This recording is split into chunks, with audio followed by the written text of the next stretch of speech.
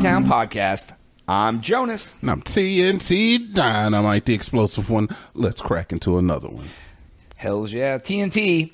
What's up? So, I never want to talk, like, I'm not trying to make jokes about people dying. You never want... Okay, and we're going to make jokes No, about I'm not people making dying. jokes at all. This brings up a point.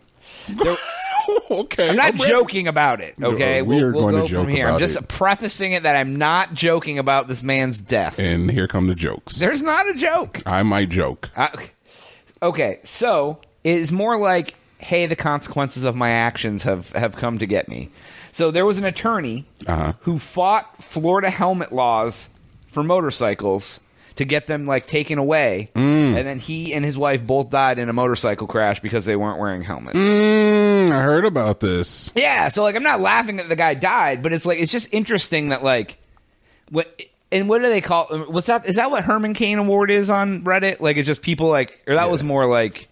That was more like people who are, like, anti-COVID, dying of COVID. But, like, it's like, if you're a proponent against something and then that thing is what ends up causing your demise, like, I guess that's irony? Like, what... That's definitely irony. I think, like, the feeling of, like, laughing at a person like that is called Schadenfreude. Schadenfreude? Okay. Yeah. Yeah, I was going to say, the Herman Cain Award is people who, like, are COVID deniers and then they end up dying, or one of their family members ends up dying from, and people are like, haha, you're an idiot. Not really my thing. No, it's not my thing Not my either. thing, but that's basically what it is. Yeah, it's like, yeah. There's people constantly on there getting, like, hey, we're not making fun of the loss of human life here. Like, people lose all levels of disassociation as soon as you put them on the internet.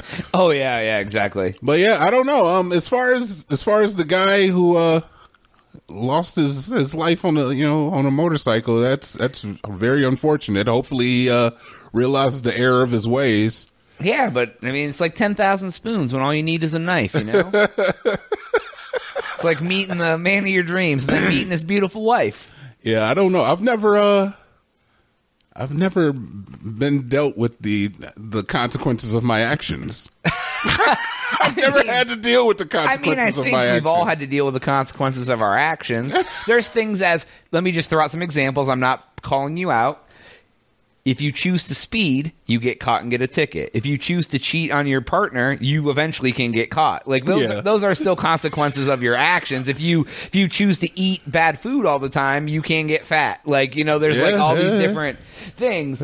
But it's so just interesting to see people that are so adamant against things that can cause death, then that be the reason that they end up dying. Like, I'm just like, it's like you're foretelling your own fortune. It's like, and it kind of is that. It's like a person that complains about a certain thing, or like a person that goes around and has like an ill will towards homosexuals, and then you find out, you're like, they're actually a homosexual. Yeah. Yeah, there was a guy that I knew. That's a different thing, though. I think it's a different level. Well, yeah, I don't know. Well, I mean, I'm sure that's like shame based, right?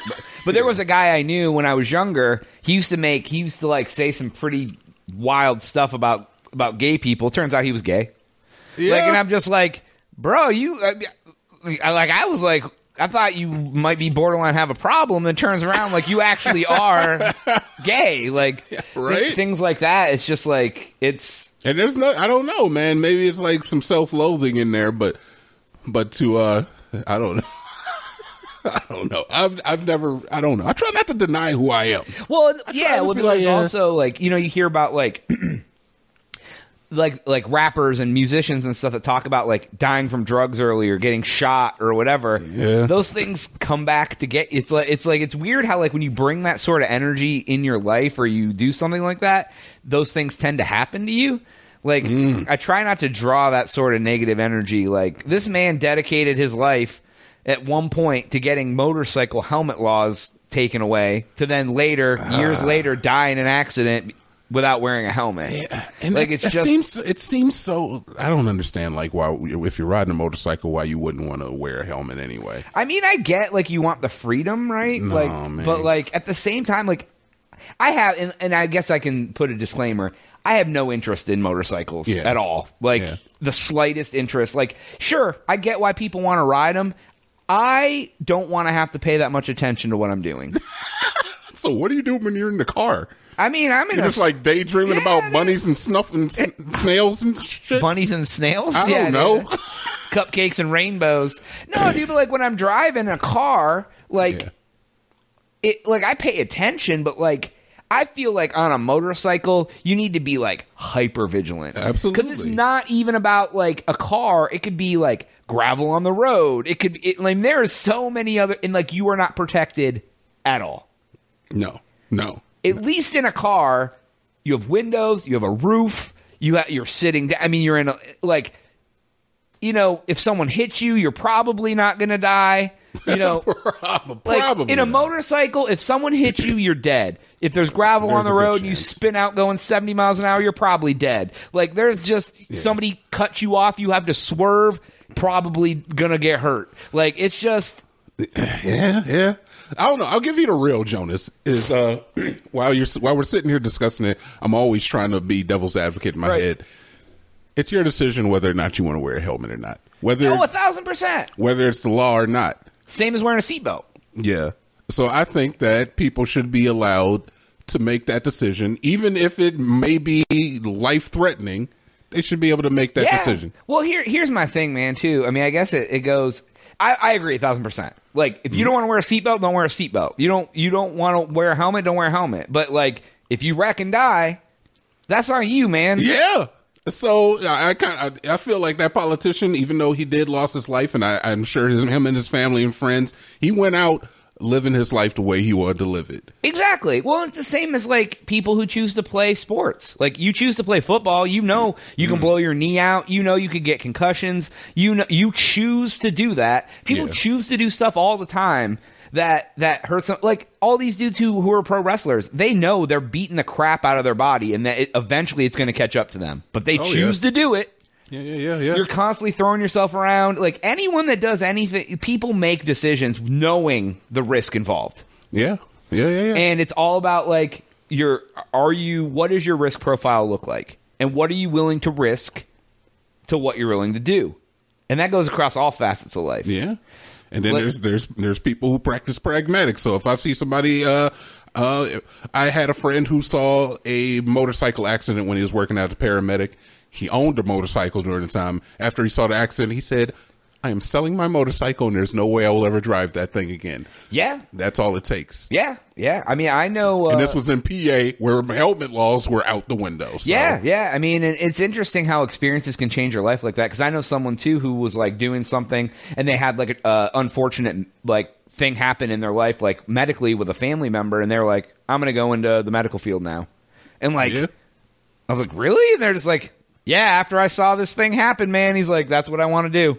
And I'm like, good for you, right? Or whatever. Like, you know, or some people, I'm sure there's people in the medical field that they see something one day at work and they're like, I'm done. I just can't do this anymore. You know, I'm sure it happens, right? Like, yeah, like it's just crazy how you can think your life can be headed one direction and something happens and it completely changes the direction of your life. Like you just give up your career. There's people who what was the life altering moment for you?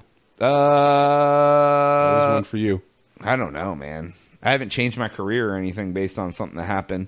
But I know people who have like they went to school forever to become like a teacher, did it for like 2 or 3 years, and then they're like, that ain't for me. You can't think of like a person you met or a relationship you've gained or lost that changed your life forever? I mean, probably my ex-wife because I'm in Austin because of her. Okay. That was life changing. Like as much as like, you know, things didn't work out, like it brought me to Austin and I freaking love Austin. I guarantee you 1,000% I'm happier now than I would have been if I was in Ohio for all those years. Like if I would have never, like she didn't drive me out of Ohio, but she wanted to, she was in Austin when we met. She wanted to come back to Austin, told me I would love it. And I was like, at least go check it out. I don't have any reason not to. If it wasn't for her, I wouldn't be here. And if I would have been in Ohio all of that time, I can't think of anything that would have been anywhere near as joyous as some of the things I've done over the last 5 years. I kind of have to agree with you then, because I feel like one of the biggest influence on my life was the person that talked me into moving from up north to down south. Yeah. And now I'm like, yo, I feel like I can go anywhere. Yeah. It was just somebody to give me like that little push, the little bit of courage, I guess, the joint courage that you share with that person, whoever it may be, to get you out of your comfort zone a little bit. Yeah, yeah. I mean, I had done a couple moves before. I moved to Pittsburgh when I first graduated for a little bit, just for school. But then I did move to Minnesota for like a year. But I hadn't moved like south. I had no reason to come. But you south. got family in Minnesota. Yeah, like when I came don't to have Texas, anybody out here. No, like it was just me and her, and we came to Texas. And now it's just basically yourself. I mean, you got me, of course, right? But Yeah, you're still just basically alone. Yeah, and it's fine, man. I'm happier now. I'm sure it would have been in Ohio, because Ohio was whack, dude. Like, I mean, Ohio was whack. I love Ohio, but like, it does not have a lot for me there. Ohio was whack. Anyways. That's all time we have for today's episode. Go to crazytown.com for Jonas.